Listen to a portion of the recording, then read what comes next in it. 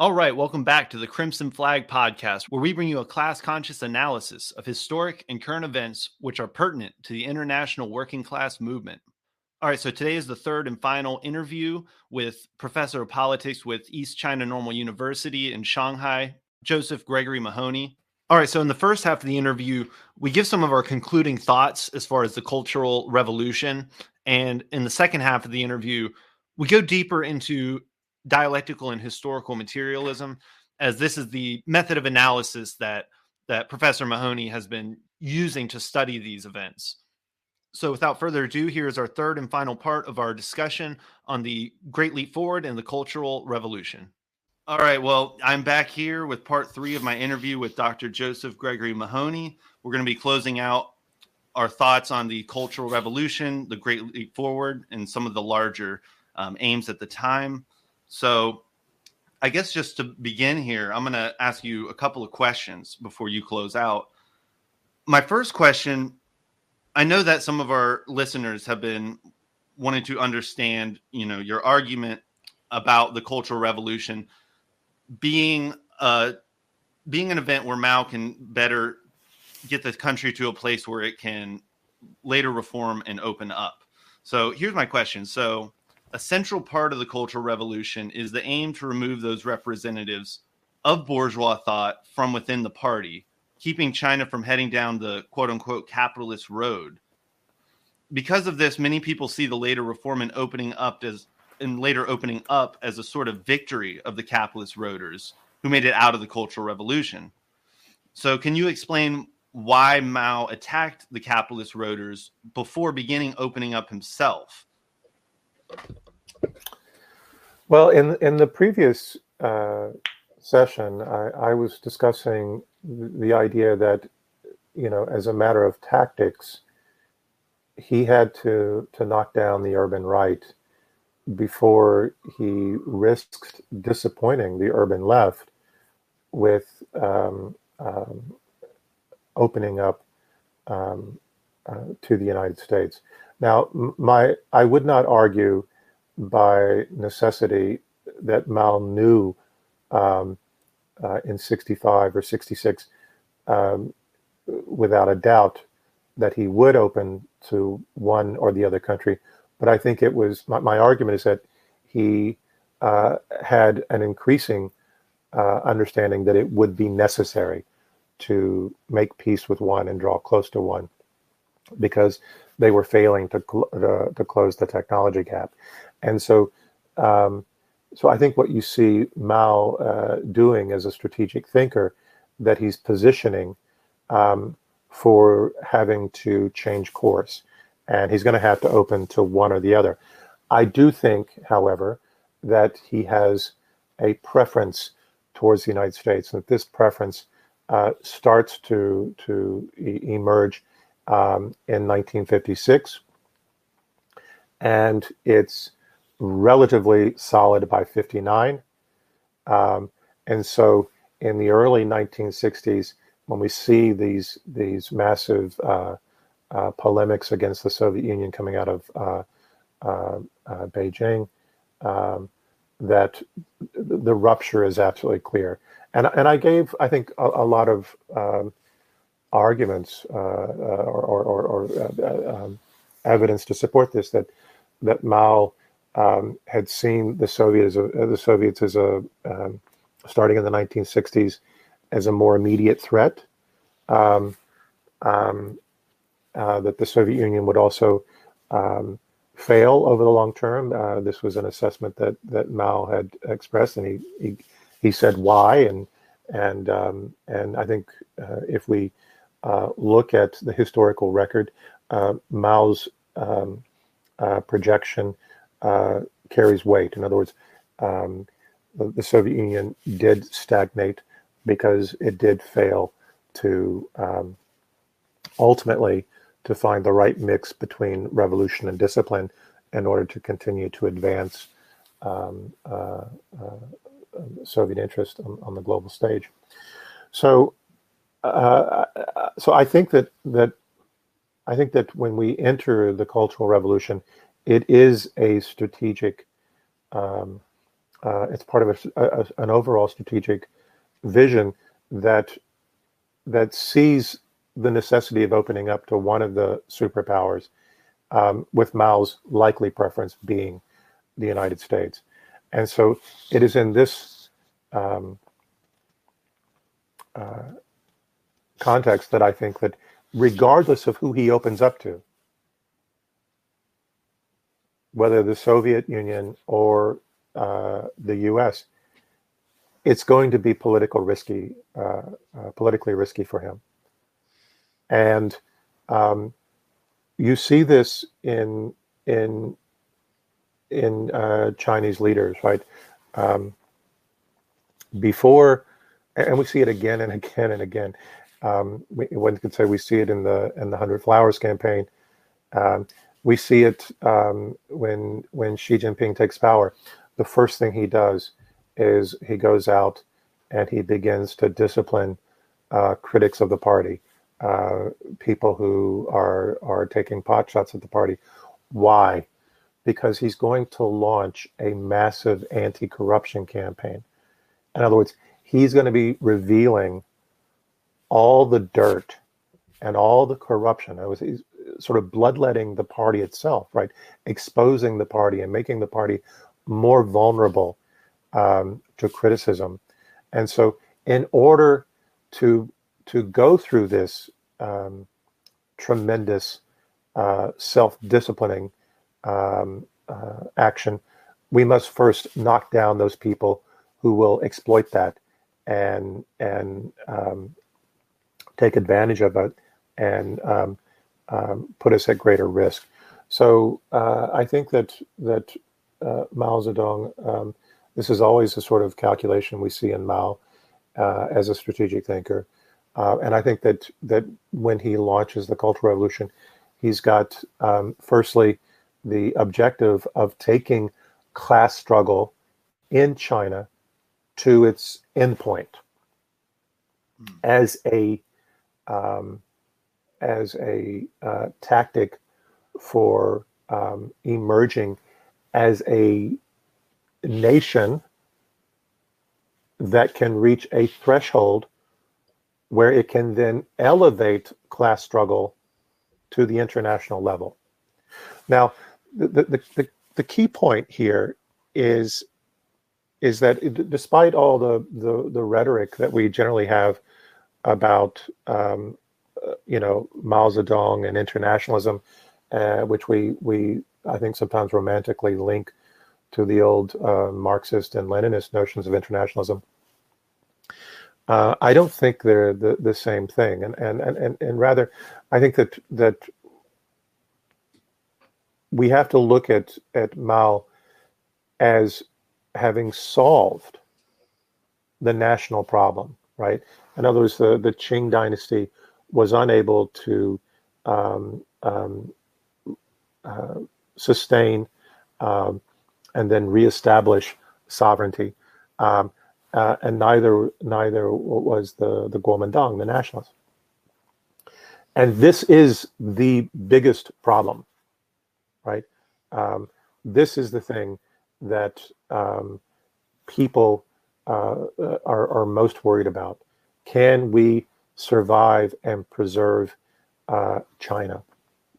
And I think that if you want a specific value that is at the root of party legitimacy in Mao's time, but also today, it's whether or not the party can make a compelling argument that it has been a responsible steward of the national interest, right? Mm-hmm. In other words, did you save China? Did you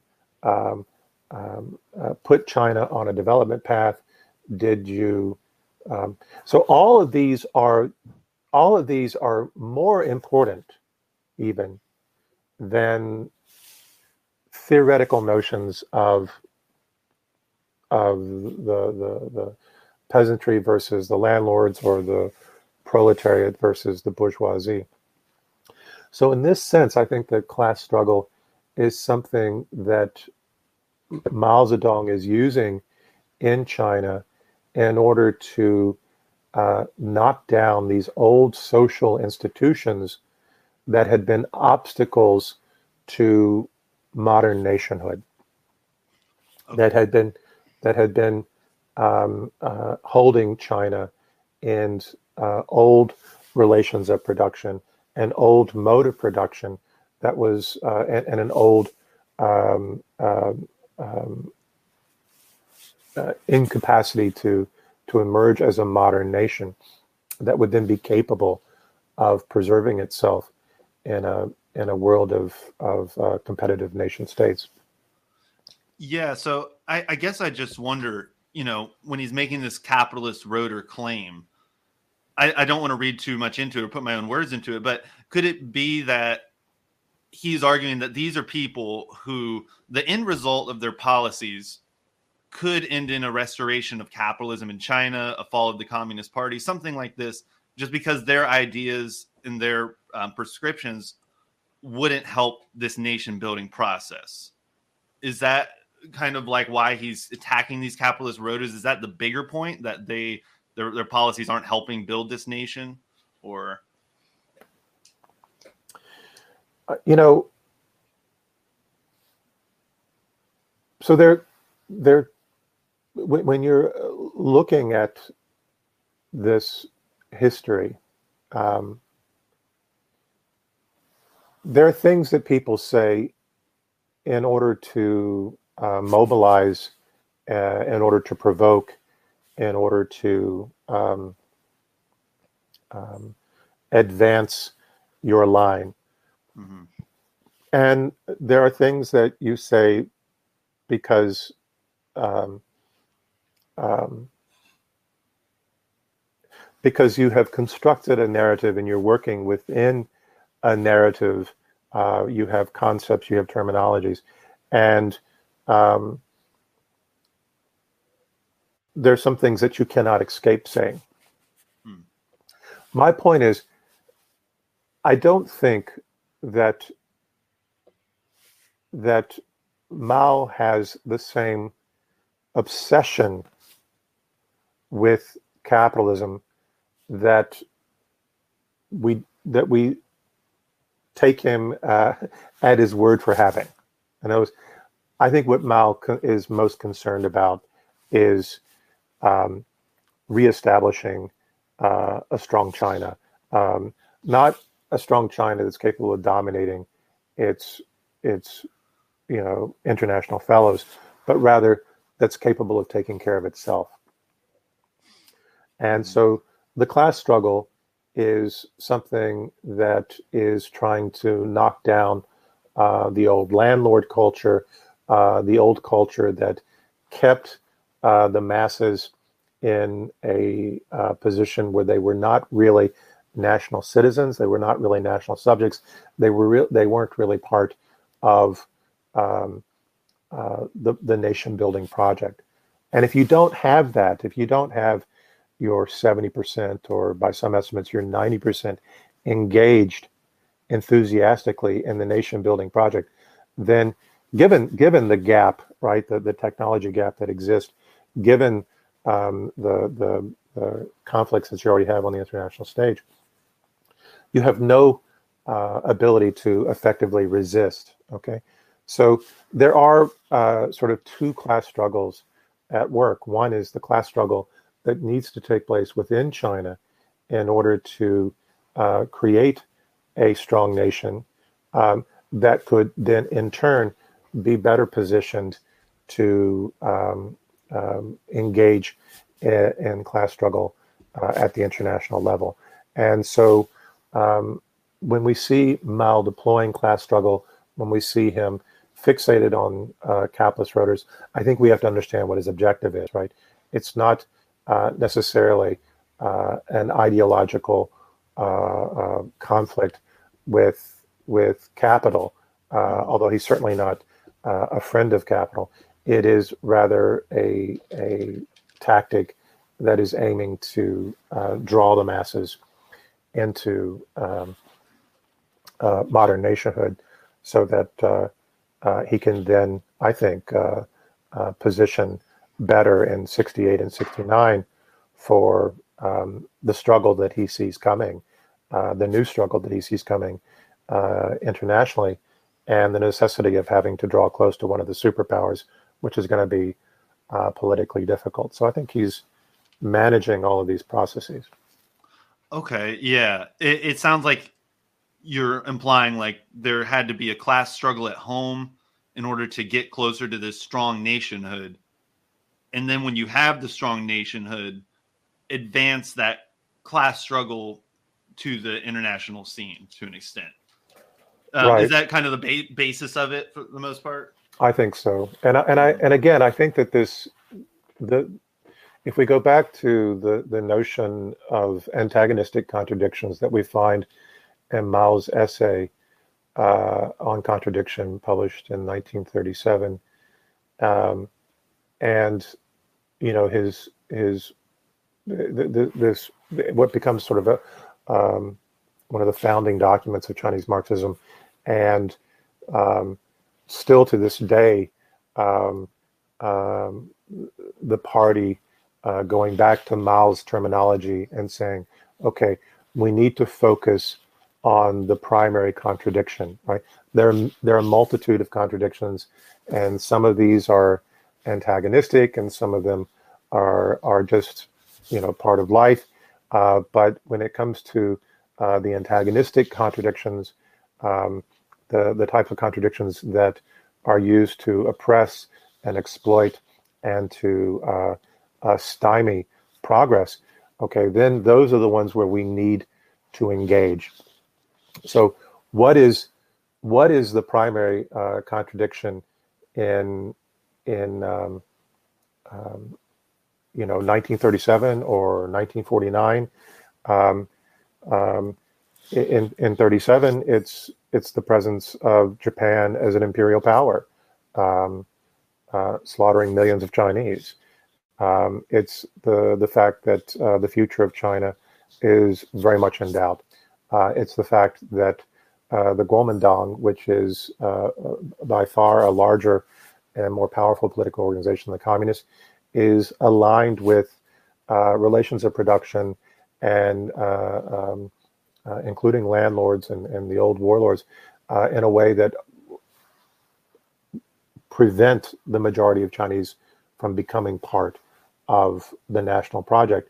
And so in order for us to deal more effectively with the external aggression, which, by the way, the whole reason for the Kuomintang, the whole justification for the Kuomintang was originally to solve the national problem, right? Because the Qing were unable to do this, and then the Kuomintang also failed to do this, and so now there are two contradictions at work with the Communist Party during the Civil War. We've got the antagonistic contradiction that exists because of the political alignment of the Kuomintang with these forces that are preventing China from progressing.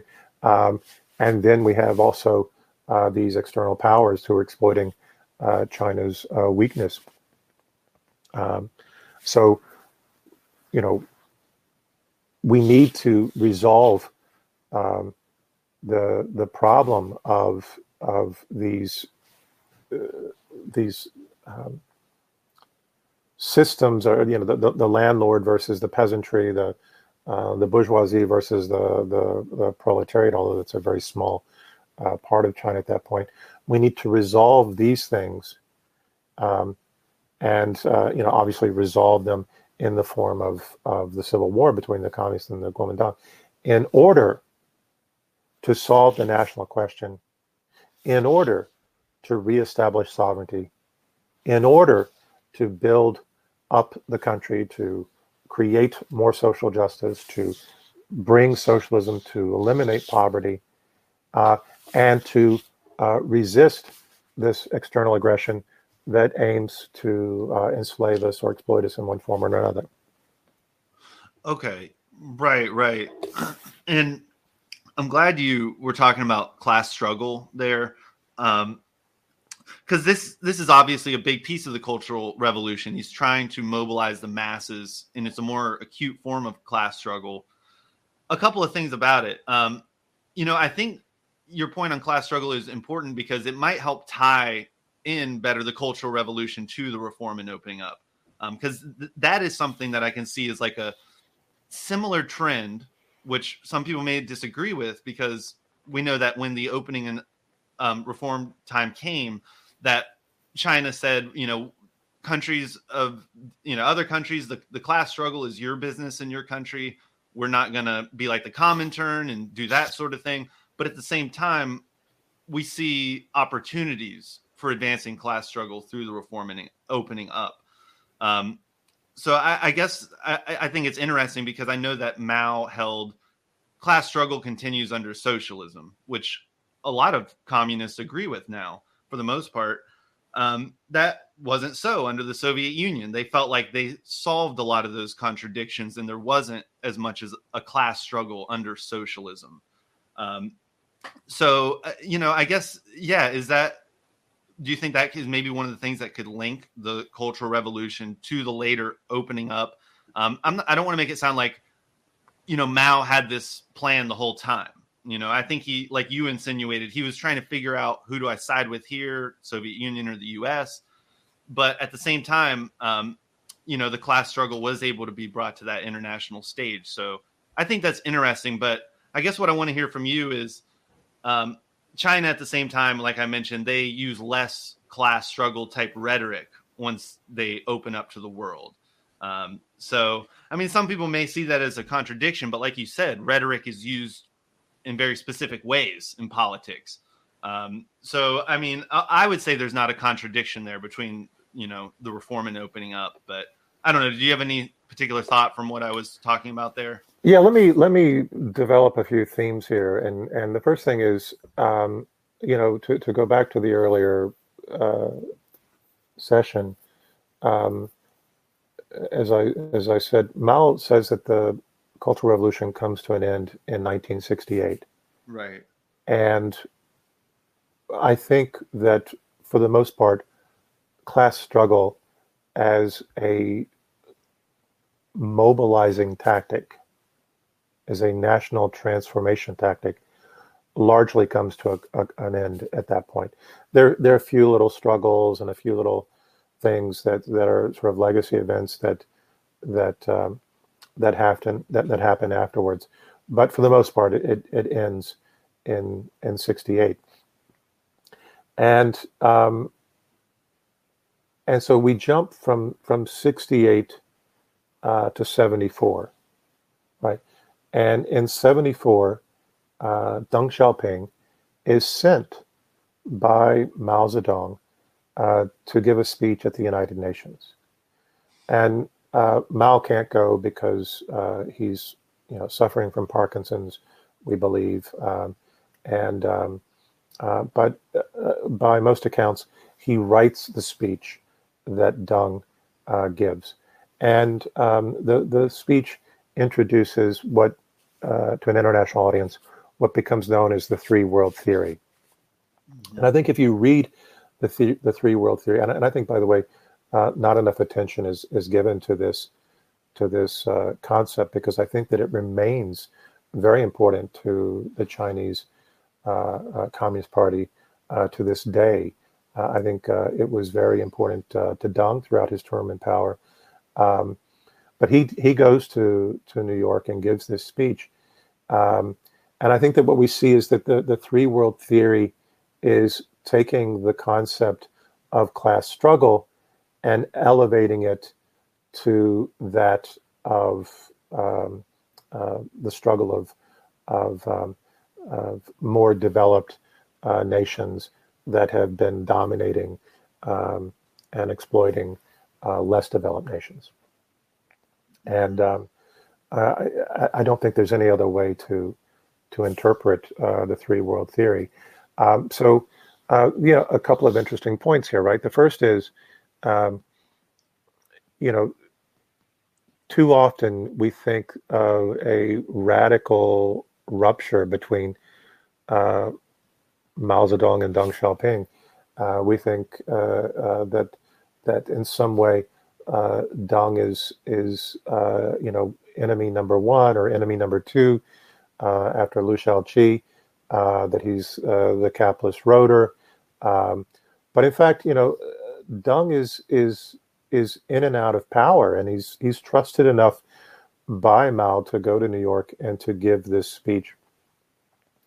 And to go back, and I think I made this point in the earlier talk, that we see Mao repeatedly describing Deng Xiaoping to foreign visitors and others who record these conversations, that Deng is the one who will remain. That Deng will be really the person who inherits the top position after the first generation dies. And so I think this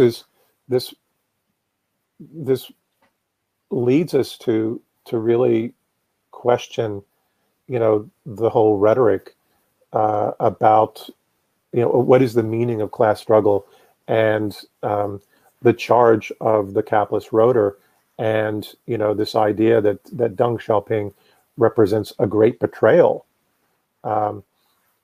Rather, it seems that Mao is setting the table.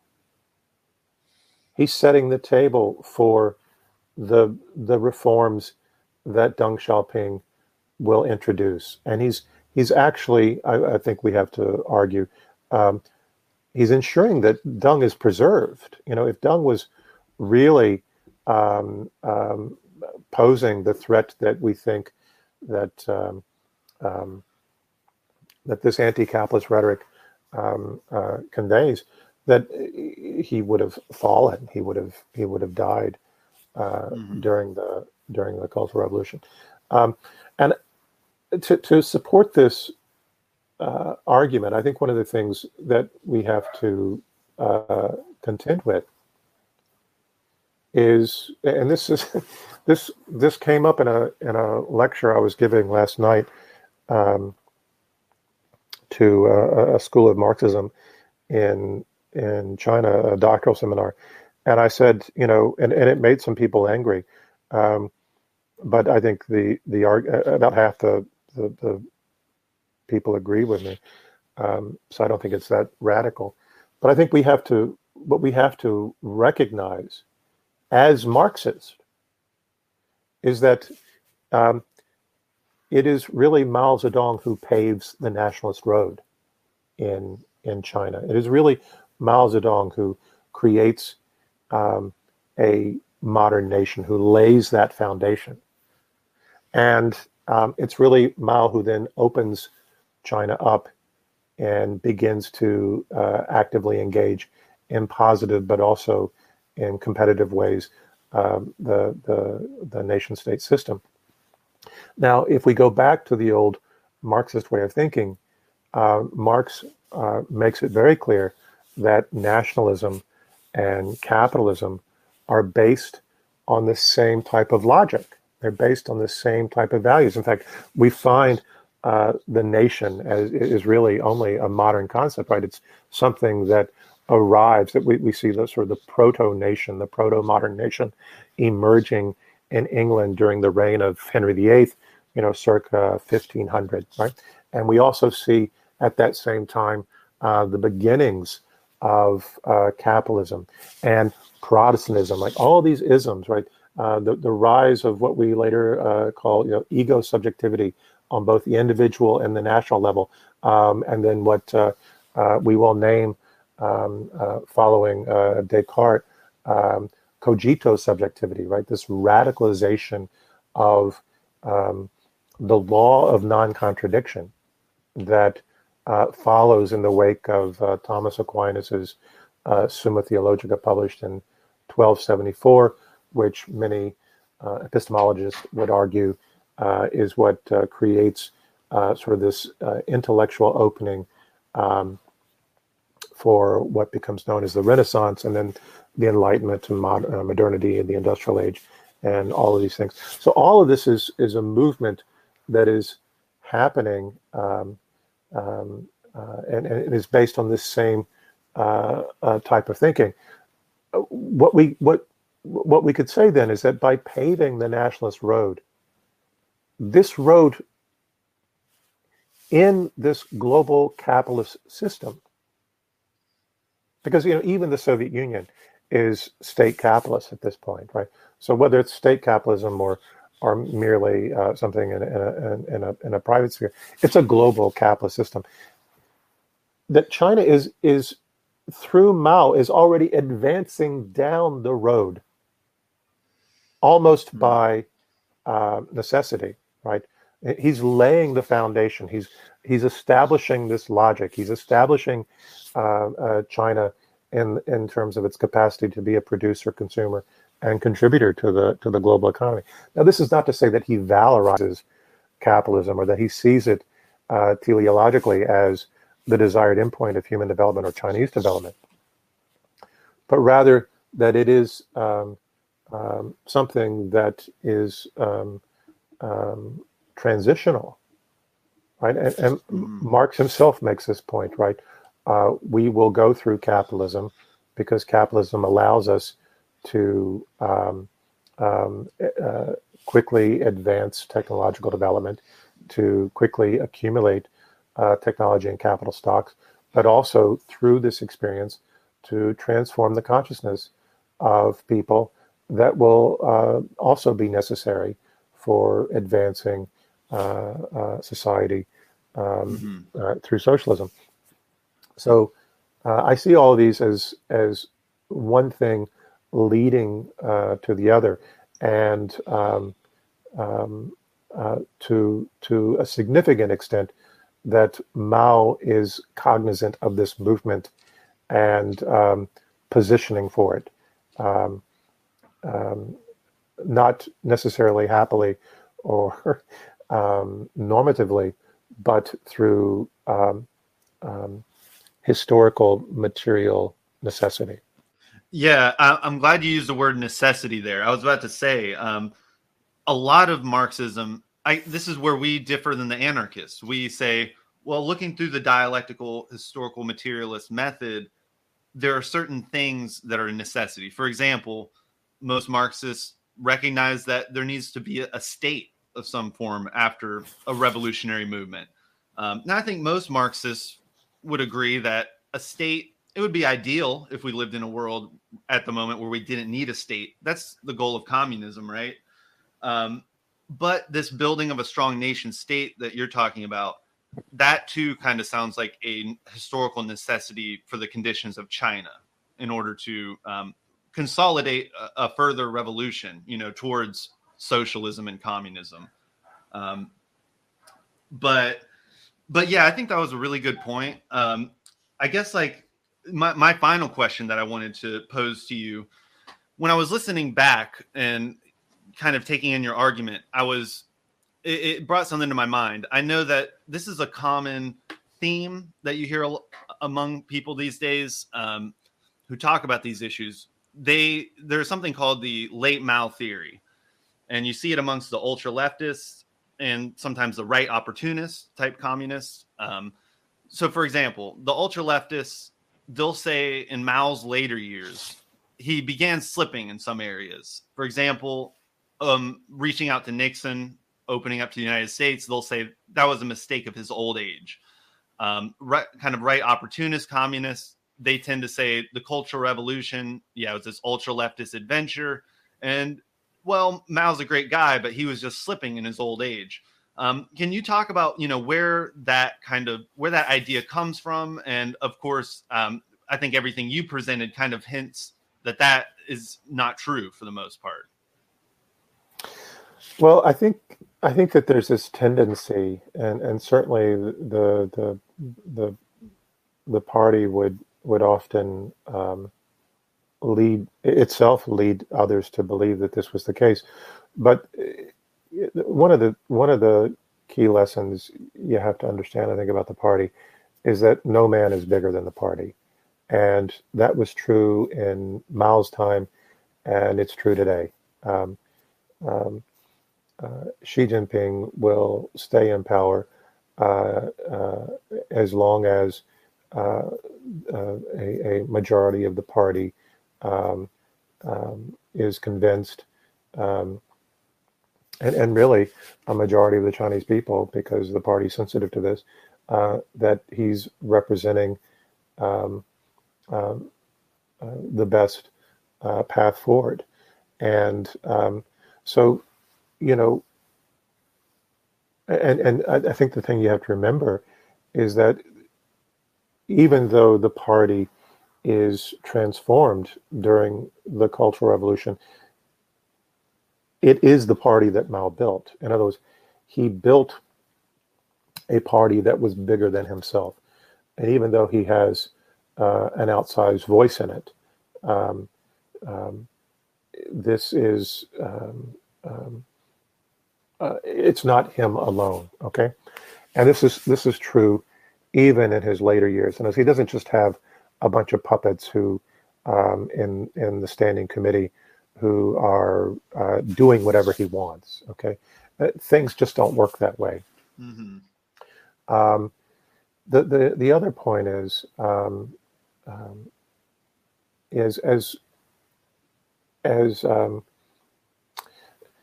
you see the right wing, and especially people in the West, um,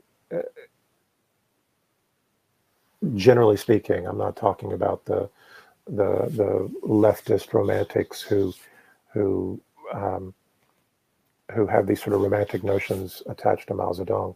I find him completely unromantic, honestly. Um, but the in sort of this rightist, just to shorthand, um, this rightist interpretation, Mao is always evil, right?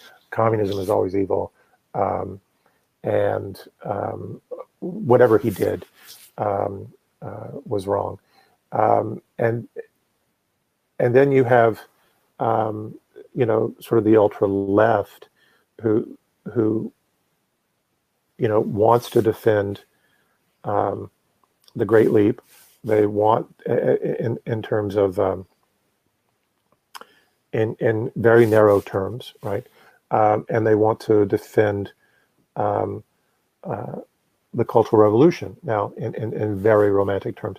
And some of these people are my friends. One of them I won't name by name, but uh, just to give you an insight into sort of his worldview. And he was someone who was a sent down youth during the CR, and um, but he at a conference at Peking University at Beida several years ago, he presented a paper where he was talking about how great North Korea is today. Mm-hmm. And this prompted derision and from the audience. And the audience was made up of primarily Chinese academics, but there was a number of foreigners in there as well. And they were very disrespectful to him, and I spoke up in the group and criticized them for being disrespectful in an academic forum, because the real point of his conversation, I think, was not to really talk about what was great about North Korea, but to talk indirectly about what was bad about China with respect to reform and opening up, and the gross inequality that had begun to emerge because of the market economy, and including what we had seen in gender, the rise of gender inequality over the course of reform and opening up. And so, there was this, the audience didn't want to engage that. Rather, they really wanted to dodge that point and simply mock him for talking about North Korea. And for whatever reason, he didn't feel comfortable directly criticizing China. And so his tactic was to say something positive about someone else. Okay. But I know him well, and he's a friend. But I don't agree with a lot of what he says. I don't really have a position on North Korea. I don't really know much about it. But my sense is I would rather not live there, and I would rather not embrace that type of political system or economy. But that said, he makes this argument that you often hear on the ultra left or the ultra Maoist left, that it was Mao's intention that he would be succeeded by his estranged wife, Jiang Qing, who was, the leader of the Gang of Four. Mm-hmm. And I think that that the historical record on this is really quite clear. That the estrangement between Mao and his wife actually increases throughout the CR, and that in their private correspondence, he's often warning her that she's going to fall after he passes, because she doesn't really understand what she's doing.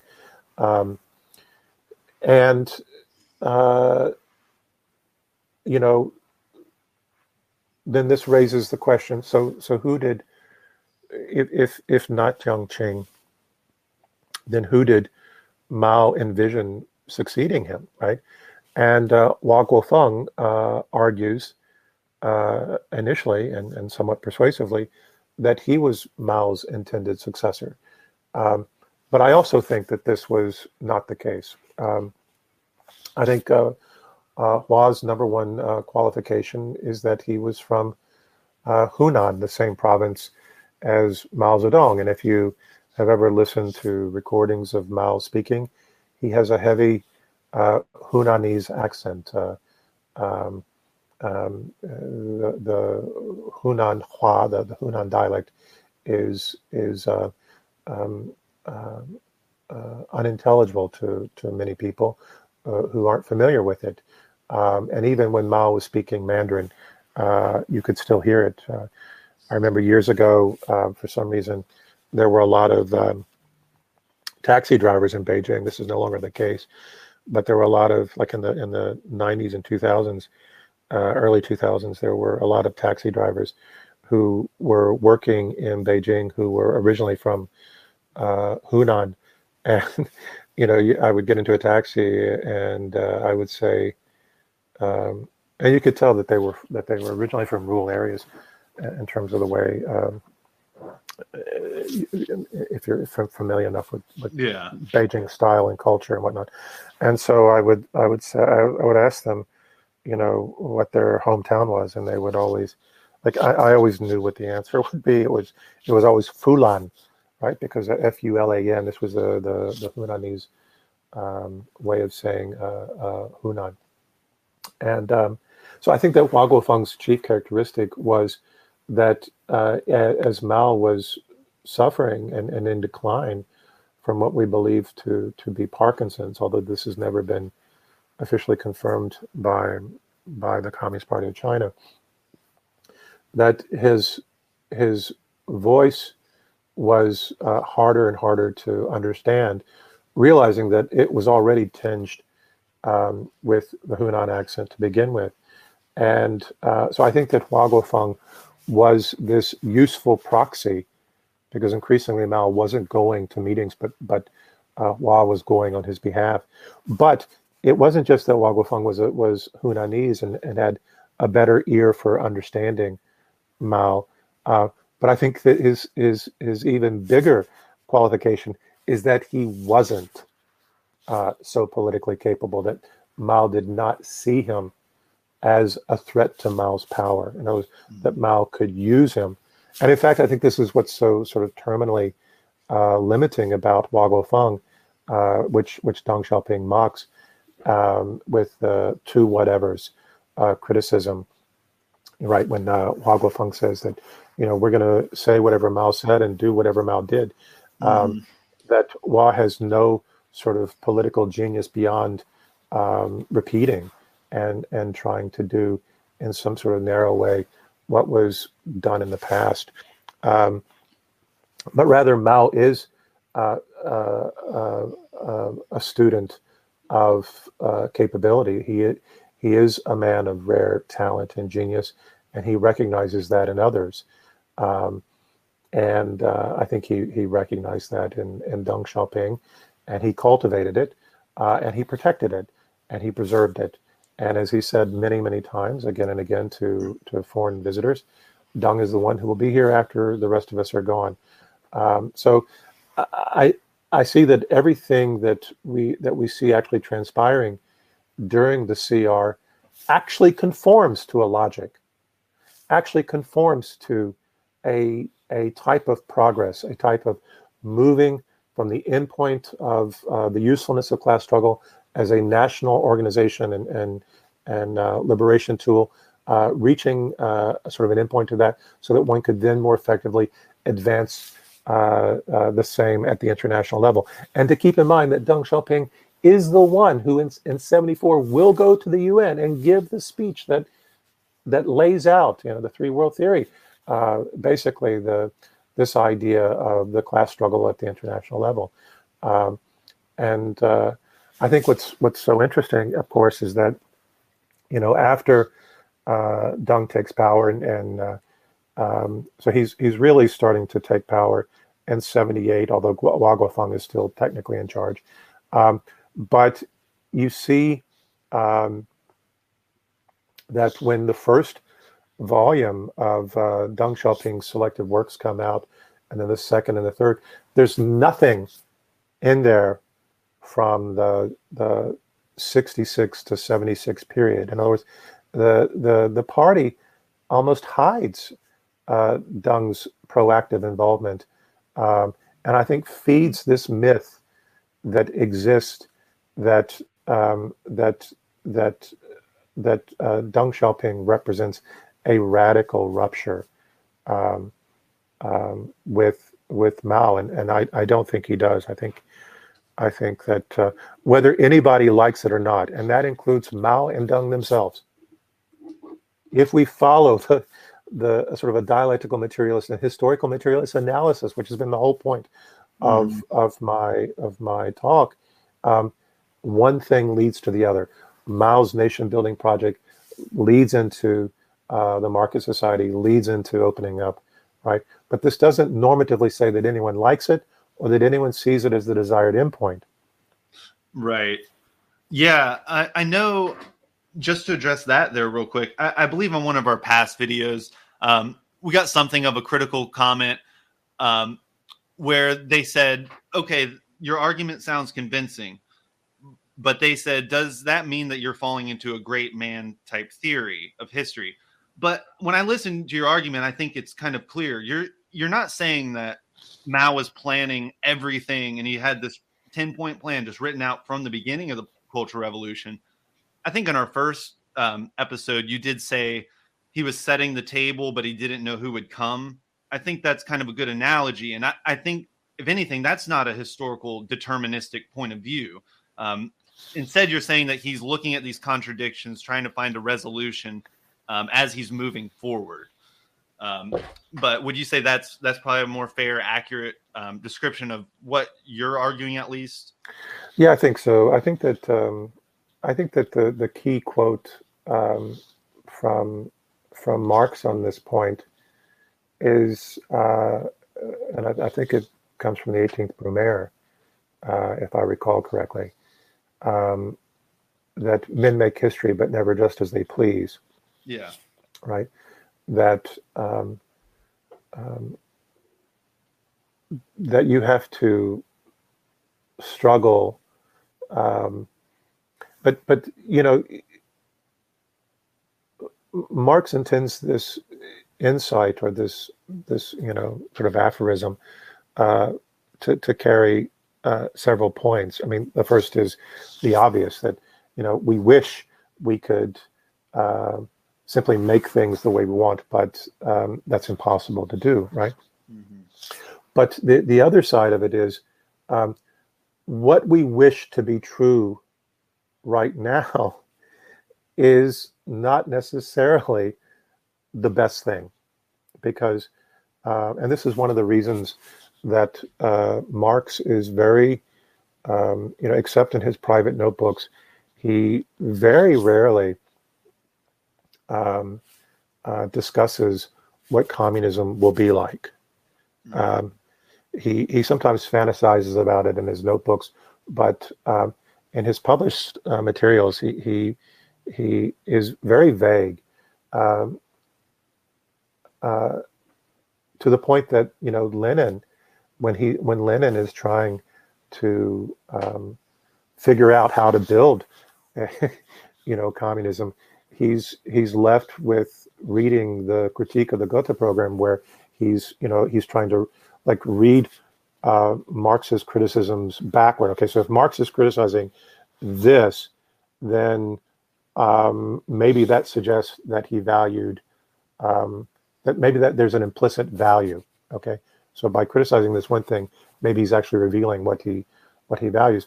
But Marx's point was that that socialism and communism will be built by people who are more advanced than he is, and more advanced in two senses of the word, right? And these two senses that will, these two aspects that will go hand in hand together. One is the material world will be transformed and more advanced in ways that I, sitting in my position now, cannot and should not imagine, Mm-hmm. right? It's impossible to imagine. But as a materialist, why would I sit here and tell you what the advanced technology of the future is going to be, and then tell you how you're going to use that to construct socialism, right? And then secondly, that our consciousness, that our critical consciousness, right, will be more advanced. And the way we understand, the way we recognize and create justice will be superior to what Marx himself is capable. And if you need sort of any, as a Marxist today, if you need any compelling evidence of that, we can look back and see that Marx himself was far inferior to Engels as in terms of feminism. In fact, Marx, aside from his very positive and cultivating relationship with his daughter, it wouldn't be wrong to call him a misogynist, right? And similarly, there's some evidence that he did not have the most progressive position on homosexuality, right? But as a Marxist today, with a more advanced social consciousness, we understand, and even Mao Zedong understood, there's no socialism without women's liberation. And I think increasingly we understand that there's no socialism without sexual liberation. Not sexual liberation in the sense that we all become victims of sexual fetishism as a form of commodity fetishism, but rather that that the categories of sex are not oppressive categories that are used to stymie and limit certain populations in ways that run contrary to real human being and a scientific understanding of the human experience. Yeah, right. I think that's a pretty solid point about history. I mean, yeah, we, as communists, we have these goals, but I think that's where a lot of people get distracted, because we have these higher aims, but it's a matter of reaching them and what we'll have to go through to get there. So that is important. But I know that you had some comments that you wanted to throw out, like just to kind of like wrap up the series and everything. Was there any specific points that you wanted to make before we finish this out here, or? Yeah, I think there are 3 or 4 points, and I'll try to. I don't want to develop them at length because it would end up being too academic, and I've written about them in other places, and if people want to, Google that or Baidu it, that's fine. Some of the publications are in Chinese.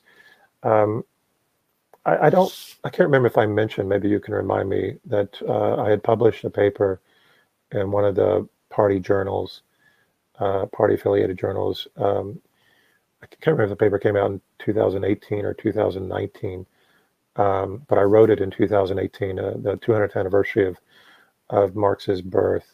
And it was, the paper was Marxism's 3 big gifts to China. Did I mention this before? No, you have not. Yeah, okay. So in that paper, I said that the 3 big gifts, because we had all these events in 2018 commemorating the 200th anniversary of Marx's birth in China. And so I was invited to give a lot of talks, and one of these then got published. And I said that the 3 big contributions to China. First, dialectical materialism.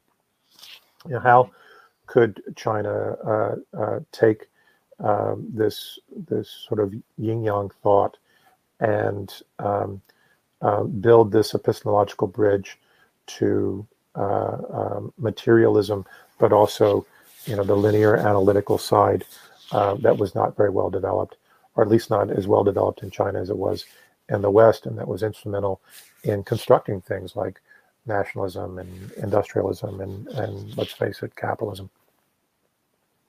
Right? I mean, and this is what Marx is saying. It's the absence, in part. When Marx discovers the materialist dialectic, and this is a very sort of, I'm going to try to say this in a very clear way, but if you really want to understand the materialist dialectic, you go back to the afterword to the second German edition, where so many Marxists are familiar with this, of Capital Volume 1, where he's describing his method. And he has that very famous phrase where he says, you have to take Hegel and turn him upside down, right? In other words, connect the idea to the ground, right? And those ground the idea in the material reality. And if we go back and we look at Marx, the early Marx, I think that we have this periodization of Marxism that prevails in the West that is often a little misguided. We have generally 2 periods, what is known as the early versus the mature. That's a quick comment. I know that's a common thing amongst Marxist academics. I know that sometimes that tends to get ridiculed, but yeah, go ahead. Yeah, it should be ridiculed. And one could ridicule me for what I'm about to say, which is, at the very least, we should see 3 periods. There's sort of an early period, and then there's a transitional period, and then there's kind of like, in that transitional period, we can see sort of different things at work, and then there's a 3rd period. But the first period, the most famous work, the Philosophic and Economic Manuscripts of 1844, and there we can see a critical attitude towards Hegel, but we can also really see a lot of the Hegelian idealism at work. Okay, now the point that I would make is that even though we have these 3 distinct periods, they don't necessarily negate. So when you see someone like Althusser says anything before Capital, essentially you should ignore before Capital Volume 1. And I totally disagree with this. I think that you can see Marx's development, and you can see his struggle, and this is informative. But underneath all of that, you can actually see what he cares about, right? And I think he still cares about these same things. He still has these motives for social justice that we see in the early text. That's still driving him in the later work. He just doesn't. Um, he's not as effusive about it. He's more focused on analyzing things in what he would describe as more scientific ways. So we see, nevertheless, we do see this early period where he has this very strong um, uh, uh, Hegelian idealist perspective. And then starting with the theses on Feuerbach, right, which is what, 1845, leading into the German ideology, um, we see this new appreciation for materialism, right, where he's really going to start to distinguish himself much more clearly from Hegelian idealism. Okay, and for many, so not the Althusserian school, which starts with mature Marx at Capital Volume 1, but for the other academic Marxists, the theses on Feuerbach is the starting point of the mature Marx. And this is, I think, really important for them because they want to ensure that the Communist Manifesto is in that mature Marx period. Okay. Yeah, so that's really what they're trying to preserve. But I would say that this leads them to overvalue um, the German ideology and sort of a deterministic concept of the relationship of consciousness to material reality that I don't think is really that strongly asserted in the later Marx. And I don't think Marx feels like he has to go back and correct the German ideology or that position because that book was never published in Marx's time. In other words, he doesn't have to repudiate a thesis that he didn't actually publish.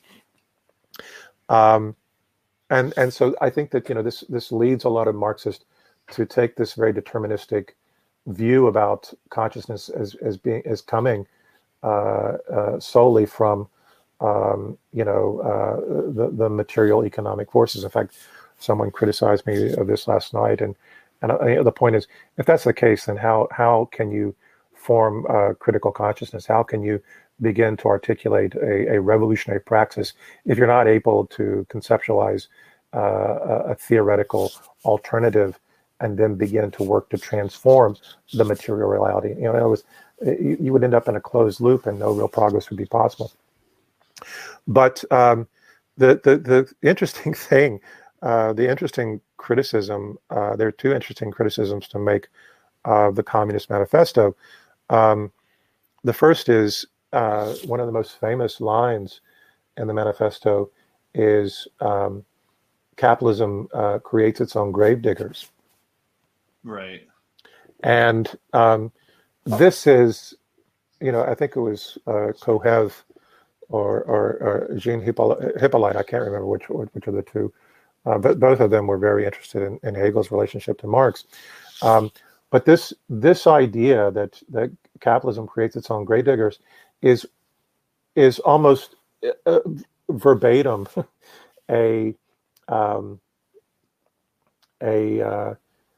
not verbatim, but it's conceptually completely faithful to the master-slave dialectic in Hegel.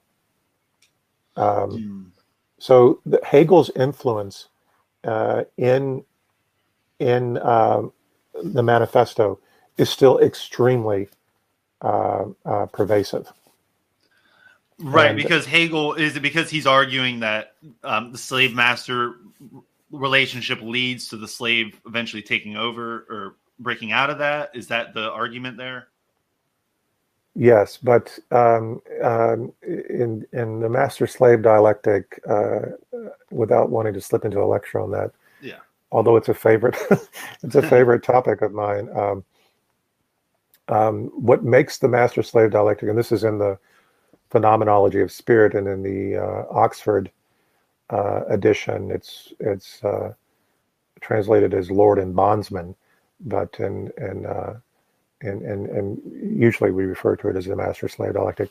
But in that discussion, um, we can see precisely the idealist dialectic at work in Hegel, because what Hegel is describing is the dialectical development of consciousness. Okay, so and he's talking about um, that the slave has sort of um, an opportunity, because there's a type of double dialectic at work. Um, there's the dialectic of the conflict with the master, but then there's the dialectic of the slave who has to struggle with creative work, right? And those by struggling to um, um, make the things that the master needs, the slave is actually advancing and developing his consciousness. And this is what allows him to eventually surpass the capacity of the master, who doesn't enjoy the same challenges and the same opportunities for growth and becomes stagnant in his consciousness. Right? And of course, Hegel isn't just talking about, he's talking about, there are generally three interpretations. One is um, um, the development of the consciousness, or what we call harmonization, that generationally we have over time humanity rising to higher and higher levels of consciousness, but through a dialectical struggle with the older ways of thinking, right? There's this sort of a generational struggle, new ideas versus the old, moving towards a progressive advance. So that's one sense. The second sense is um, the struggle to develop your own consciousness inside your own head. In other words, you have old ideas in your own head, and these begin to struggle with new ideas and new insights. And if that struggle is conducted well, if you're actually moving forward, then you sublate. You have the old ideas are transformed, and the new ones become dominant, right? And I think we can all relate to that in terms of our own lived experience, that we've sometimes struggled with new concepts and new ideas, and had to, and especially if we're talking about socialists or communists who grew up in the United States, probably you didn't come out of the womb, or you probably didn't have parents who taught you how to be good communists. That was a struggle to reach that point where you embrace that. So, and then the third interpretation is the actual struggle between um, people who are being oppressed. Um, and in this sense, it's often said that Hegel's master-slave dialectic was inspired by the Haitian slave revolt. Um, but all of this is really idealism, because it's about the development of the consciousness in struggles of itself, in a sense. Okay, and I think we can still see that influence powerfully in the Communist Manifesto. And then the second main critique of the manifesto is that it was published in early 1848, ahead of the revolutions of 48, and then the revolutions of 48 all fail. And in many cases, aside from some of the unique things that happen in Scandinavia, where you have a moderated, um, the beginnings of Scandinavian socialism are part of the settlement that is reached between competing forces, neither one able to win outright in 48 in Denmark and Sweden and whatnot. That's where the roots of Scandinavian socialism come from. But in the rest of Europe, it fails. And, where does it get closest? It gets closest in France. And so then Marx then says, okay, I'm going to study why it failed in France. And then he begins his historical studies. Right. And then, as he's going through the historical studies, he slowly starts to realize that he needs to put more and more emphasis on, it's really historical, we should say historical political. His focus is on the political. Why did this form of politics prevail over that form of politics, right? And this is where he's writing the 18th Brumaire and the other works on France. And he's starting to realize that underneath all of this is the dominant position of economic relations. Oh, right. And so that's when he's going to start, in the late 1850s and then late 1850s, 1850s, he starts focusing all of his energy on studying economics. And then in the late 1850s, he starts searching for a method. Like, what is the critical method that I'm going to be able to use to organize my critique of capital, right? And one way to look at it is anyone except Hegel, right? Because he was so disillusioned with Hegel. And the last person that he really flirts with trying to find a method is Spinoza. He spends a long time thinking about Spinoza and how he might derive a critical method from Spinoza, and then he comes back to Hegel, right? And this is the key insight that what Hegel does is Hegel studies. Hegel's provoked by Kant, and Kant writes the Critique of Pure Reason, and he says there's the analytic and the dialectic, and other works in Kant's lectures on logic. He derides dialectics as metaphysical juggling, as the logic of illusion, right? And this analytical sort of linear logic based on Aristotle's law of non-contradiction is logic, right? It is what is sensible and rational. And this provokes Hegel to then to begin to wonder, why is it, is Kant right? And he comes to the conclusion that Kant is right to criticize the dialectic as it had developed in the West, because we didn't develop it well. And that's when Hegel then gets into this long study of the history of philosophy, and he goes all the way back, and he basically concludes that there's this huge missing chunk of the history of ideas in the West, and that's related to dialectic. So then he begins to construct, from what's missing from the world of ideas is a dialectical understanding. So he then begins to develop this. And then this, of course, is influential on the early Marx. But then what the later Marx discovers as he's studying the material world, right? As he's studying competitive capitalism, competitive nation-state system, is that these systems exist because the dialectic, in part, has been excluded, has been so marginalized and delegitimized and removed from consciousness, right? That this is really the history of ideas of the development of modern Europe. As a result, the dialectical perspective is completely outside of the prevailing way of thinking, and therefore it provides a critical perspective, right? And once we begin to use that critical perspective, we can begin to see the contradictions that capitalism is always trying to hide.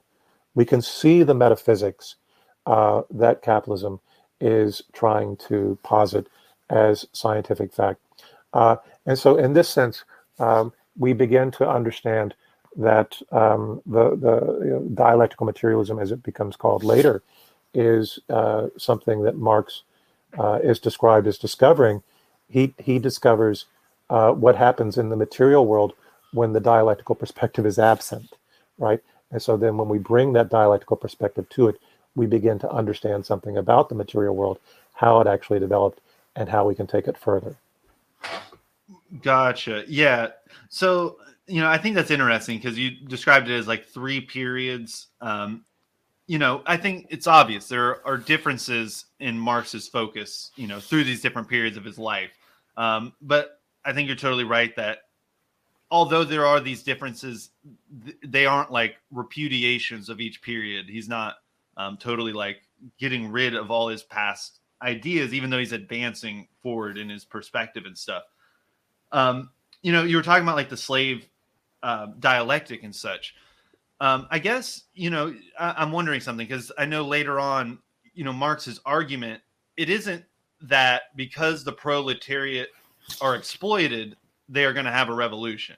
Like there have been plenty of classes in past societies who have been oppressed in like horrible ways, but that doesn't necessarily lead to revolution.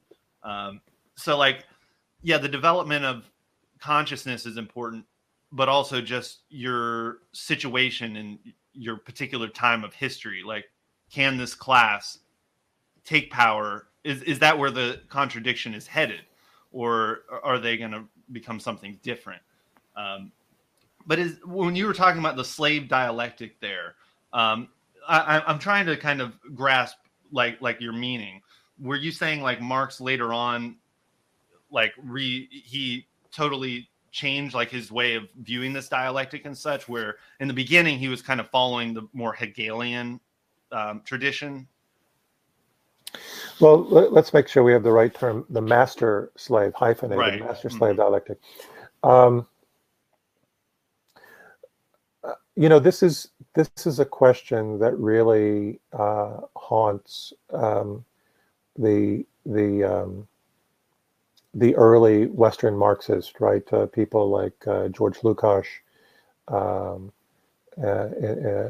especially, and his book History of Class Consciousness, right? Because the question that these Western Marxists who are emerging in Europe, distinct from Soviet Marxism, is why. And this is the provocation that comes from Lenin. Why does the communist revolution start in Russia? If we're really following Marx, it should have started in Germany or something along, yeah, the UK or the United States even, and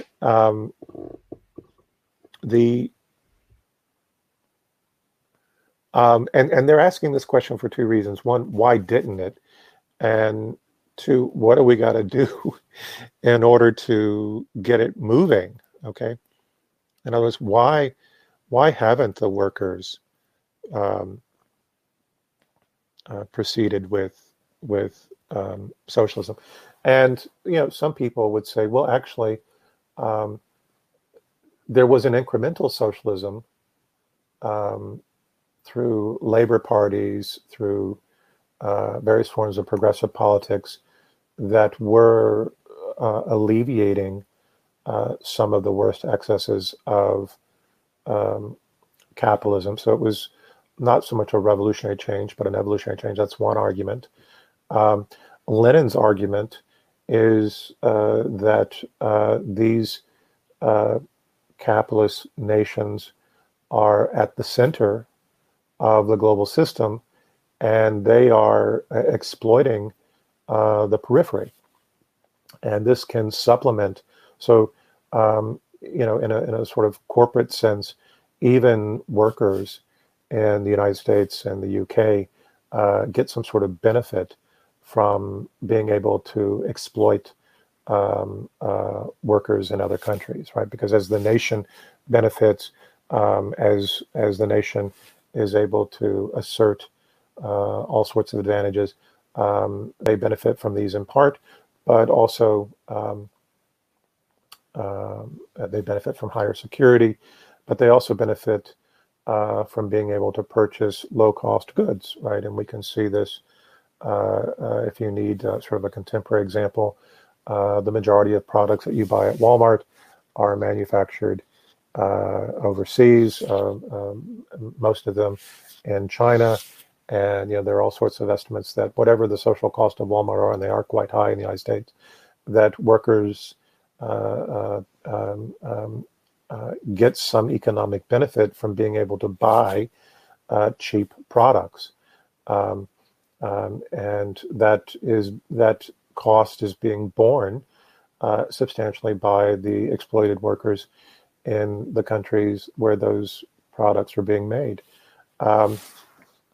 So that's another argument, but the in my view, I think Lenin's argument is more compelling, and I think that we're in the midst of a sort of double revolution right now, globally, and the revolution, and I use that word probably too casually, but the one revolution is the rise of Asia, where we're seeing pushing back against all still existing systems. I mean, I remember something that the French president Macron said when Biden went to Europe recently to promote this awkward term, what B3W, Build Back a Better World, where the United States wants to propose this as a competitor with China's Belt and Road Initiative, and Macron says, "Why don't you just reform the international institutions, the World Bank, the IMF, that are continuing to exploit the developing world? Why don't we start with that instead of trying to, build a massive system that we can't actually afford and that probably won't succeed to compete with this development paradigm that Beijing is promoting." And if we look at the one of the big banks associated with BRI, the Asia Infrastructure Investment Bank, the AIIB in Beijing, with China as the number one shareholder, and the number two shareholder is India, and then the United States was trying to pressure all the European and other country American allies to not join the bank. And I think the UK was the first to break and join the bank. But the big reason for the AIIB is that the ADB, the Asian Development Bank, which is controlled by Japan and the United States, was restricting development projects that favored development that might in Asia that might have put those countries in a better competitive position vis-a-vis Japan or the United States. So we see this, and lots of people talk about the rise of Asia and this, this realignment of global power. That's one revolution that's ongoing.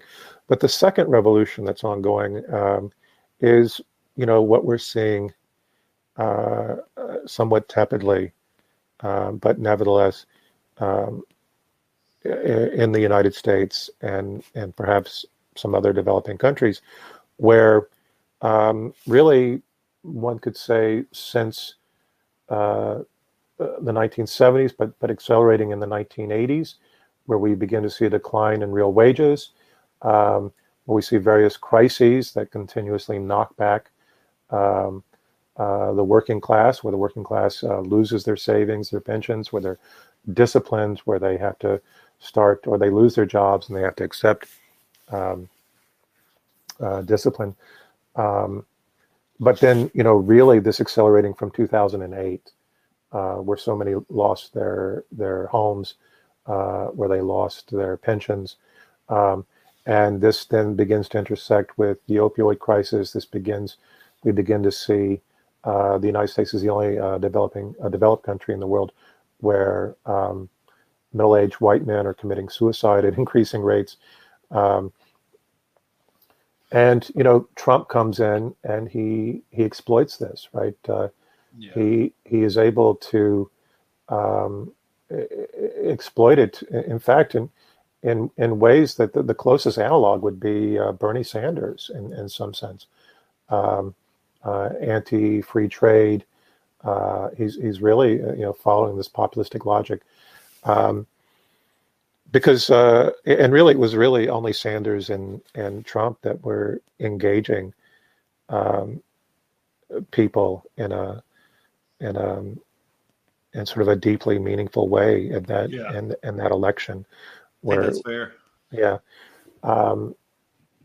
but there is a revolution where and the key point here is that we still have American workers who are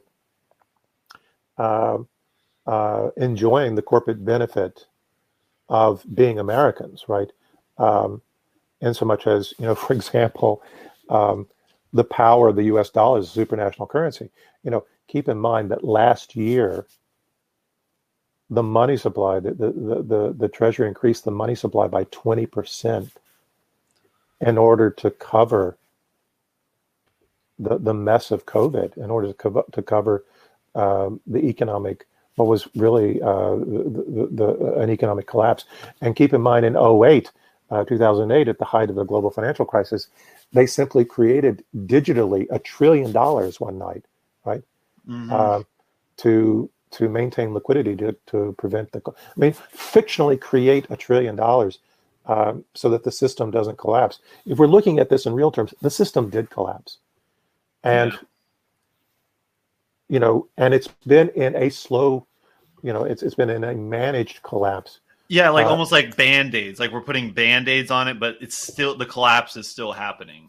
Oh, the collapse is still happening, and we see it manifest in material form in terms of what we saw last year with the public health, but also economic response, and the trillions of dollars that they're trying to throw into the economy now to prop it up and keep it going. And they're not even able, the Democrats can't even come to terms on that right now. So I don't know, where that's headed. Apparently Trump is licking his chops and thinks that there's going to be some incredible nostalgia for him for the next run. I think he's delusional. I think the best thing that could happen to Democrats is that Trump runs and divides the party. Only the worst ass end of the Republican Party would support him. I think he's done. But and I think all the sequencing we see in Congress for hearings and the trials that will be advancing in New York will ensure that he's no longer politically viable, which may be a tactical error on the Democrats' part if they can't get their own shit together. Mm-hmm. But this brings me back to that we are in the midst of this second revolution, where American workers are no longer enjoying the capacity of the center to exploit the periphery the way it once did. Yeah. And so in a sense, right, we're coming back to this future that Marx envisioned, where, workers the world over would find that they were confronting the same problems. And so I think this creates this opening, this new opening for the advancement of class consciousness in places like the United States, which has really something that activists and educators and other well-meaning people need to reflect on. Sort of the historical moment Mm-hmm. of now, right? I mean, revolutions and progress don't just happen; they're not just predetermined, right? You actually have to go out and struggle and suffer. Yeah. Yeah. I have a couple of points that I want to make in response to that. What you're describing generally has been termed like the fall of the labor aristocracy. That's a Leninist term. It's what you were describing, the workers of the imperial countries gaining these benefits. Essentially, their ruling class helping buy them off to keep them from possibly doing a revolution of some sort. I know that even I was reading a biography of Cecil Rhodes, and very famous British colonialist. He has a quote where he said, "I decided that I would bring the system of imperialism to the UK when I saw the conditions of the working class," which is very weird because his whole argument was, look, the working class in Britain is pretty destitute. They are going to either have a civil war or a revolution or something. So through imperialism, we can create this labor aristocracy and, keep them from doing that. Look, that's a communist kind of theory, but it's very interesting to hear it from a actual imperialists themselves, put it that way. But what you're talking about, America being in this decline. Look, this is a kind of a big debate amongst the communist YouTube people, at least. Some hold that because there is a labor aristocracy in the Western countries, we are unlikely to see revolutions in any way, shape, or form. I obviously disagree with this. I think that the labor aristocracy can provide that effect on the working class for sure. But I think you hit the nail on the head, because the key piece here is, yes, even though we have a labor aristocracy in the West, their privileged position is now threatened. And as communists, we need to really utilize that opportunity, because otherwise fascist kind of forces might utilize that opportunity and say, with their populist rhetoric, they can get in there. But I do think that is kind of one of the key pieces of our current time period, at least in America, is that this labor aristocracy, who is very privileged, is not going to be seeing those privileges or that convenience that they so love, in their near future, possibly.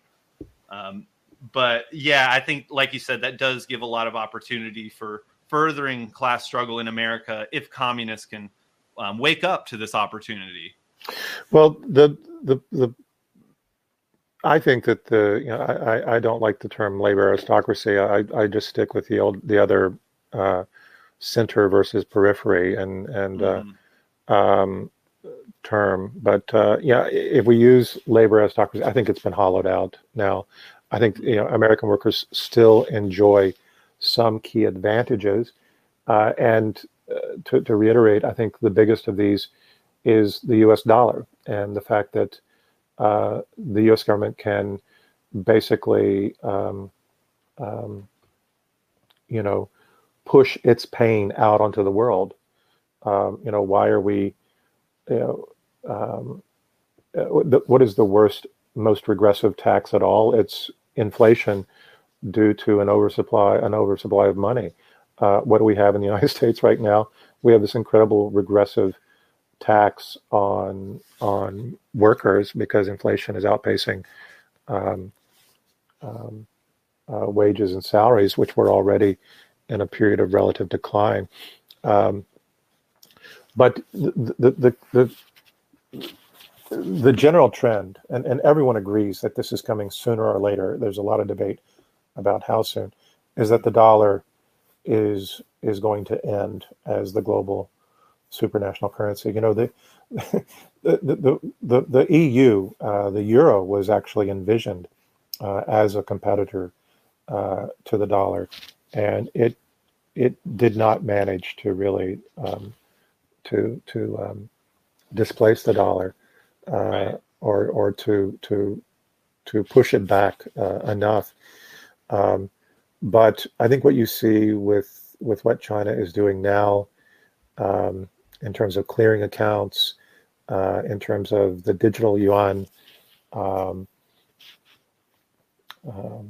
that increasingly countries are managing to do business without the dollar, and that's the trend. And sooner or later, the U.S. is going to lose that powerful tool to be able to externalize its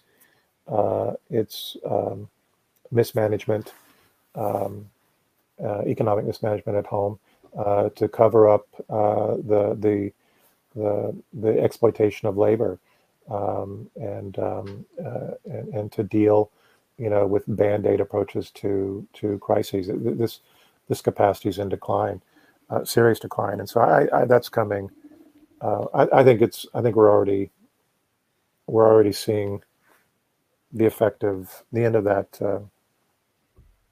The world is wise to it, Hmm. and by the way, China really drew a lot of lessons from how the U.S. handled '08, um, Mm.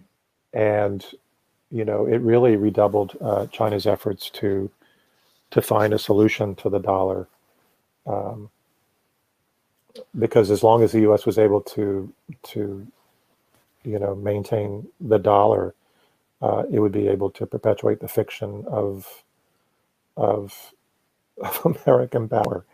Um, Yeah, I could see the 2008 crisis waking them up. I think that's a good argument. well, Uh, what you really see after '08, and this is a separate topic, is the normalization of building in Chinese theory and practice, the acceptance and normalization of building what China calls an effective regime of macro controls for managing the economy, which the United States now attacks as this socialistic or communistic intervention in markets, but that's precisely what the U.S. does, but in a completely reactionary way, as we see in '08 and then last year.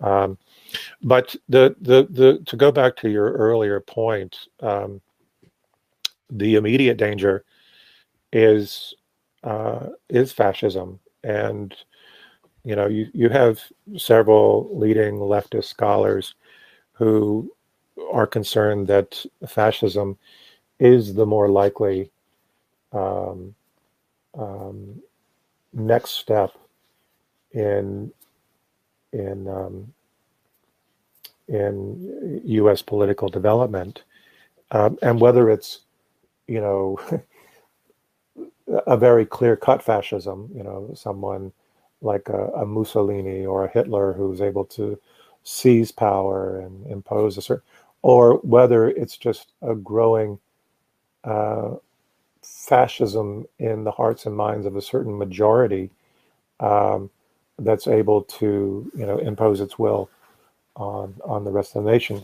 Uh, Either way, um, this this is one of the more compelling dangers, um, that many people are concerned about. Um, in my perspective, it's a real concern, um, and we all might fall from it. Um, so I don't want to say don't worry about it, yeah. and I do want to say organize against it. However, from the long view of history, and not the longue durée, as expressed by Fernand Braudel, but from the dialectical and historical and materialist view of history, um, fascism is self-limiting. Mm. It is not capable of progress. Oh, right. Yeah, because it's inherently reactionary, and it tends to manifest when the capitalist state is either in decline or facing some serious issues. So I could see that. Right. My my something that I wrote in an article recently, that some people liked, and so I'm patting myself on the back, forgive me, is that evil is self-limiting. Hmm. And you look at everything that, for example, that Hitler did, most of it was self-limiting. You basically go to war with yourself, you go to war with everyone else. What's the end game? How does all that destruction lead to something better?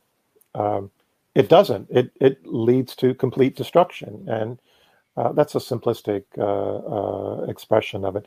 But ultimately, if you're not moving forward in a way that is moving other people forward, moving the masses forward, then it's not sustainable. So, and whether we view that through the lens of climate change, which, by the way, cannot accommodate climate. The need to deal with climate change cannot accommodate fascism. Right. Fascism promotes ultimately conflict between nations, and that is contrary to the needed international response to climate change. So forth and so on. So either we move forward socialistically, or we don't. I think, and I think that this is Marx's conclusion that the only way to solve, the only logical way to solve the contradictions that we face, is to work together in a way that saves and preserves as many people as possible. And if we're not doing that, then we're doomed. Yeah.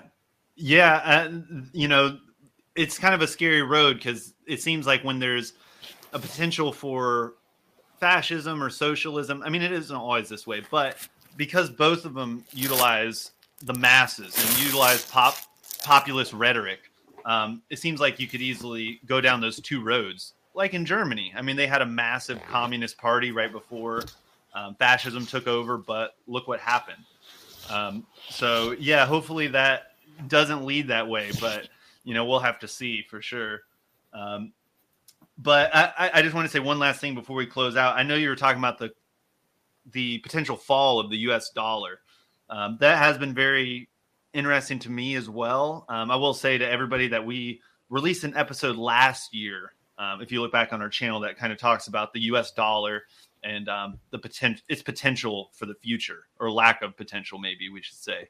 But yeah, and I think we covered the Cultural Revolution really good. I'm glad we could get into some of the deeper philosophy and stuff as well.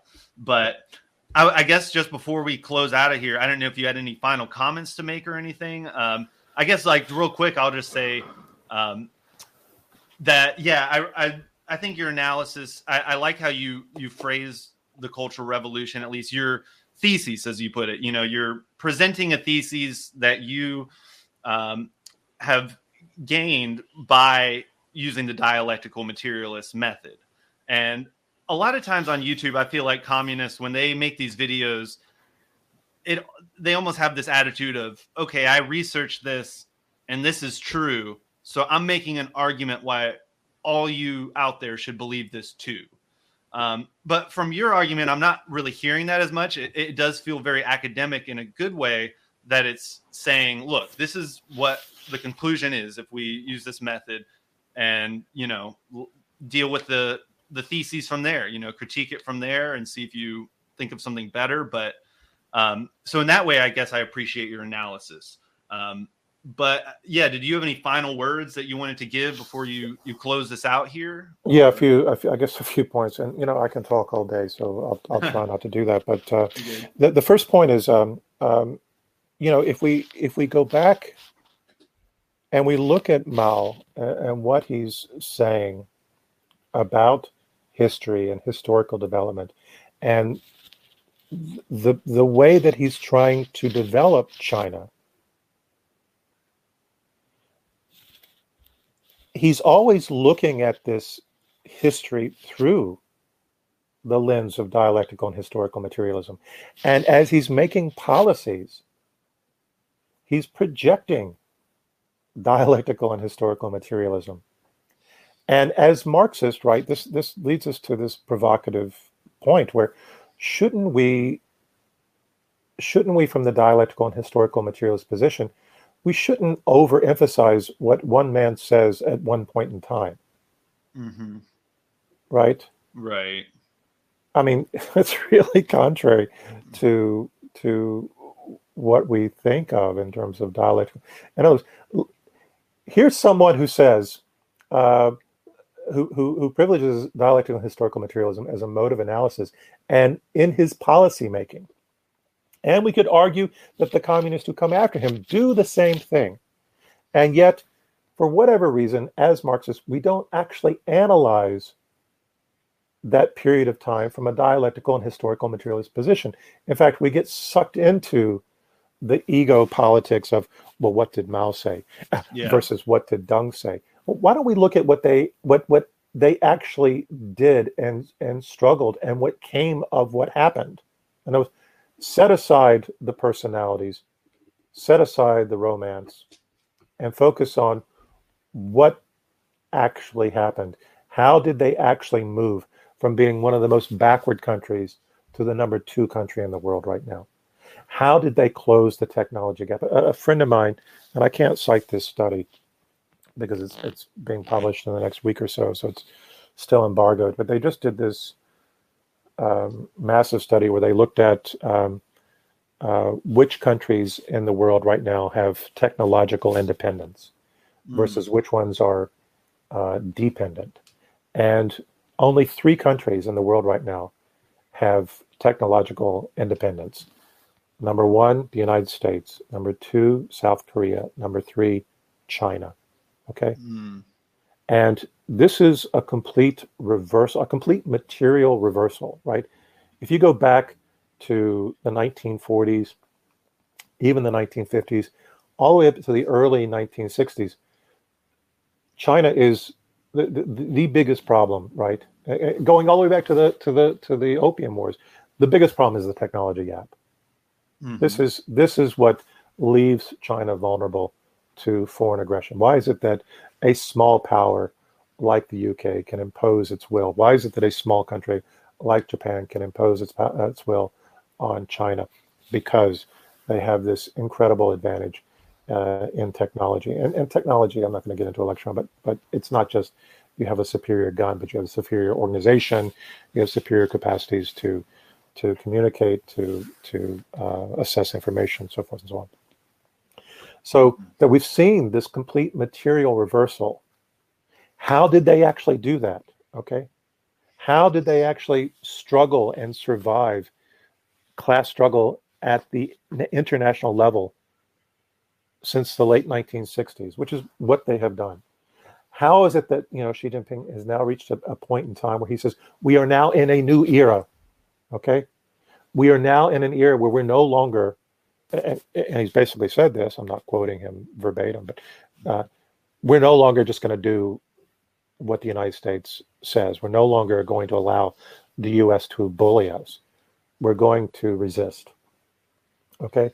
Now, this has been read in the West, and by the U.S. in particular, as China being aggressive. And China says, no, we're resisting your aggression, and you're reading that as aggression, right?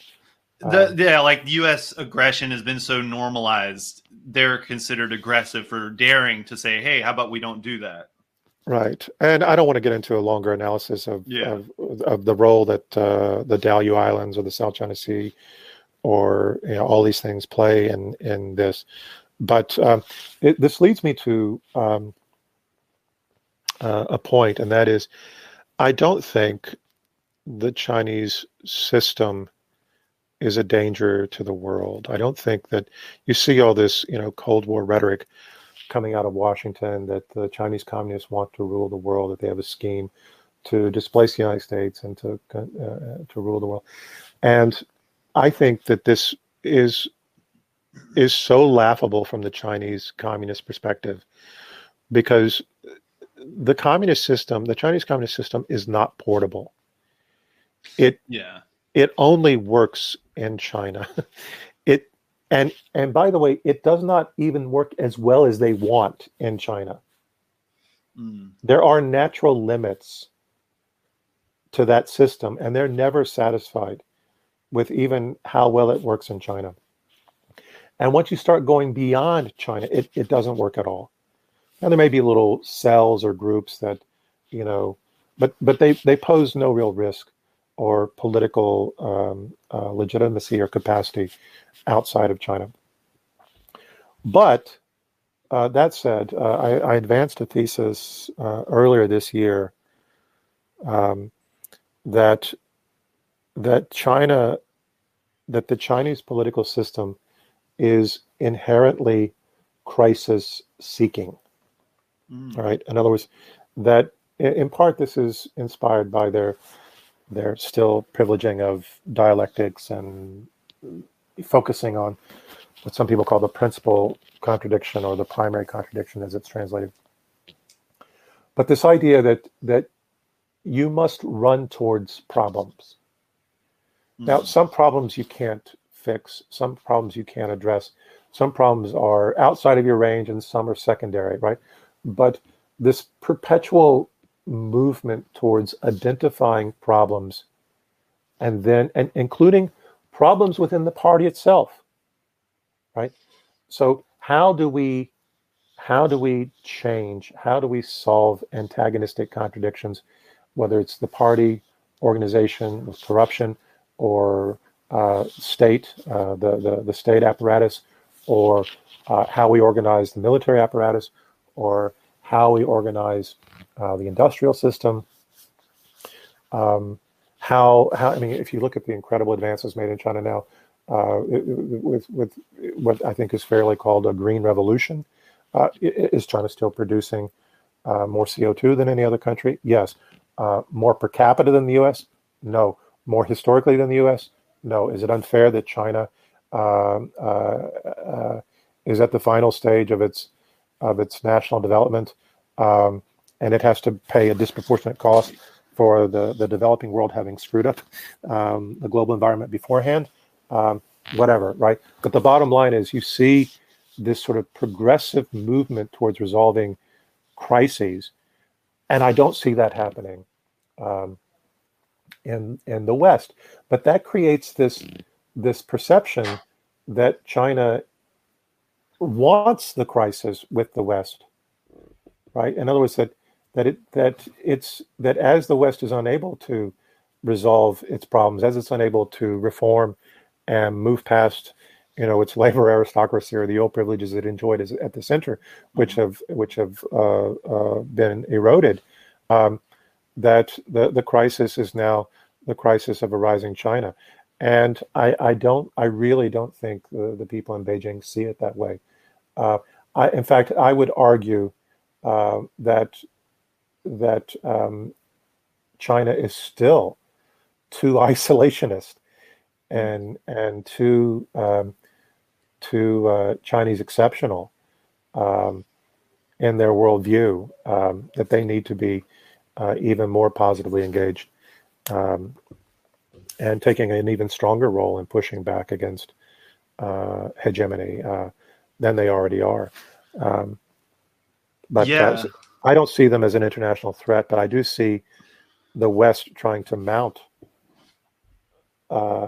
trying to portray them, particularly the United States, trying to portray them as an international threat and then mobilize against it, which is a threat in and of itself. Right. Yeah, and that's very different. I think it's interesting because last point, you said China's not trying to export its system. And I think that's very clear, especially if you look at their actions or read their writings. I do think it's interesting, though, because I read a book recently, The China Wave by Zhang Weiwei, and he talks in depth about that, how China doesn't want to export its system. But at the same time, he does talk about how the future problems that are probably going to come in this century, require certain methods of government that maybe the Chinese are beginning to perfect or beginning to test now. And that we may see certain features of this in other governments that deal with large problems as this century continues. You know, he even mentions, I think, like pandemics, you know, and this is written in like last decade. But, you know, I think that that's the main thing, is that China is not aggressively pushing its system out to the world, but it's almost leading by example. I don't know if that's a poor way of phrasing it, but through its actions, you know, it's able to show the benefits of its system. But I guess that's just kind of my analysis at the very least. You know, I wrote a piece that was published last week, I think, in Beijing Review. No, it was published in by CGTN, called "The Principles of Chinese Democracy," and I was, you know, I was being somewhat intentionally provocative. Sometimes I'm a little polemical and a little less academic, and I enjoy it. But more than I should. It's a Marxist tradition. it's a, I don't know. But the thing is, you know, if the party does not, and we know that by most assessments, popular support in China for the central government varies somewhere between 70 to up to the mid 80% range. Mm-hmm. And, you know, critics would say, well, you know, and these are from Pew Global Research Polls. So critics would say, well, maybe it's not an accurate reflection. That argument's not very strong. Or they say, well, it's because the Chinese government is so effective at restricting information and propaganda. Not really. That's not really the case. In fact, I find that most Chinese that I speak with, you know, assuming that most Chinese are like a lot of other people in the world, they don't really care that much about politics at all. They're thinking about more immediate concerns, and they would rather not think about politics. But what I'm constantly surprised about is how informed a lot of people really are. And at the same time, how this is, you have to say this in today's age, how less misinformed a lot of people are. It's important. Right? Because we have a lot of people who are misinformed in this country right now because of fake news and deliberate attempts to spread lies and to you know, promote alternate realities. But you don't. What's interesting is that you see a more critical engagement of news and information in China, because people know that they're dealing with a system that might not always tell them the truth, and as a result, they actively seek other sources of information to create a more critical perspective. I don't think that happens as much here, because I don't think people widely understand. I don't think there's a broad perception of how much censorship and spin takes place in universities, in corporations, in the U.S. government, state government, so forth and so on. I think that's actually a very important point, because I'm just kind of thinking about myself when I was becoming sympathetic to China. I started watching CGTN and some of their news agencies because of that reason that you just gave. I was like, okay, there has to be, I know that my government and my media is lying to me in some way, shape, or form. Not totally sure where. So I'm just going to look at other media from other countries and, you know, just kind of compare and contrast. But as you said, I don't think that is probably a very small percentage of Americans who go out of their way to do that kind of thing. So I think that's very interesting that you're saying in China, because at least, I mean, okay, so their government, yeah, they understand it could be not telling them the entire story or all the facts, but their government is somewhat honest that there is if we want to call it a firewall or something of this sort, where ours, it's a little more, yeah, we have freedom of speech, but it's very sinister and kind of behind the scenes as far as how they control like the information, and they won't, the point here that one has to come back to is that the party in China wants to have a monopoly on power, without a doubt. Okay, there's no ambiguity about this. Yeah. But they understand that in order to maintain that monopoly, they have to deliver results. Which means they have to take responsibility for problems. Yeah, it's a big part of leadership. Which means that what they do better work and better correspond to reality, right? In other words, if I'm telling you that I'm taking care of all these problems, but you're actually hungry or suffering from disease or floods or whatever, you're not going to believe me. And you're going to turn against me, right? And China is one of the few party state systems, single party state systems, that has been able to radically adapt itself to meet new crises. And this is one of the reasons I theorize that it's crisis seeking. That it had to, if you look at the early version of the party that was influenced by Moscow, it had to radically change itself to save itself. It was being destroyed. It was almost destroyed in 27 and 28, and then again with the encirclement campaigns from the Kuomintang. And it had to take it radically adapted itself with Mao Zedong during the Long March and in the Yan'an period. And then, we have these new adaptations that follow. That so hard for certain people to deal with because they want to attach themselves romantically or pathologically. They have sort of an identity construction that says, okay, I'm a Maoist, and that means I hate capitalism and I hate Deng Xiaoping and yada yada. But look at what China did. They raised 700 people out of poverty, right?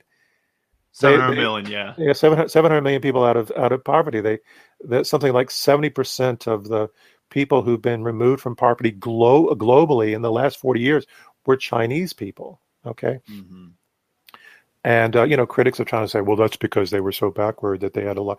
Well, compare China's progress with that of India. Both countries, start off at relatively the same period of time.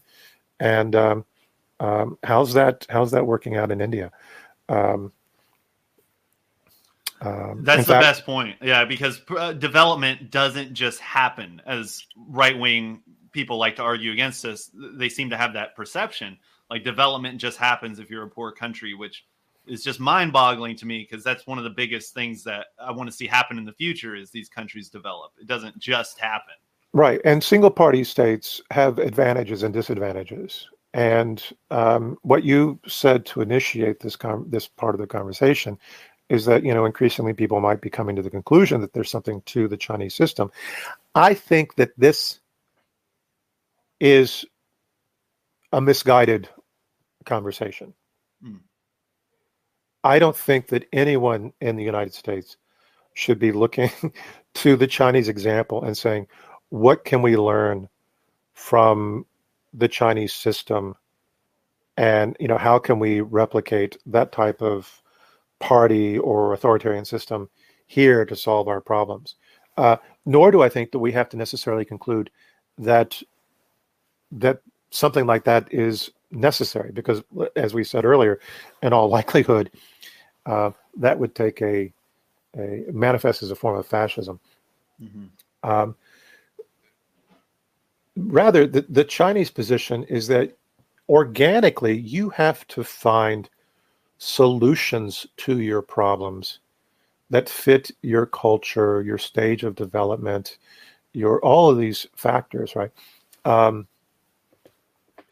Yes, and I sorry, just to interrupt, like I get what you mean 100%. Like we don't want to copy the Chinese system.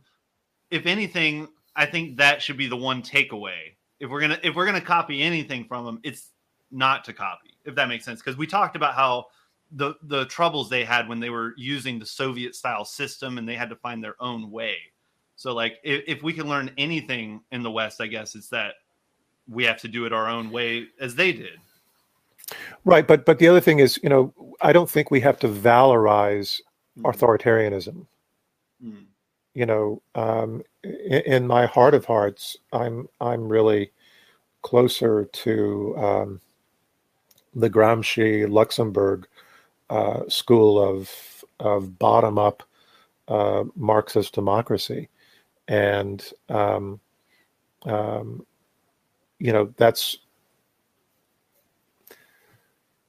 that is an idealization that's never been realized and may never be realized.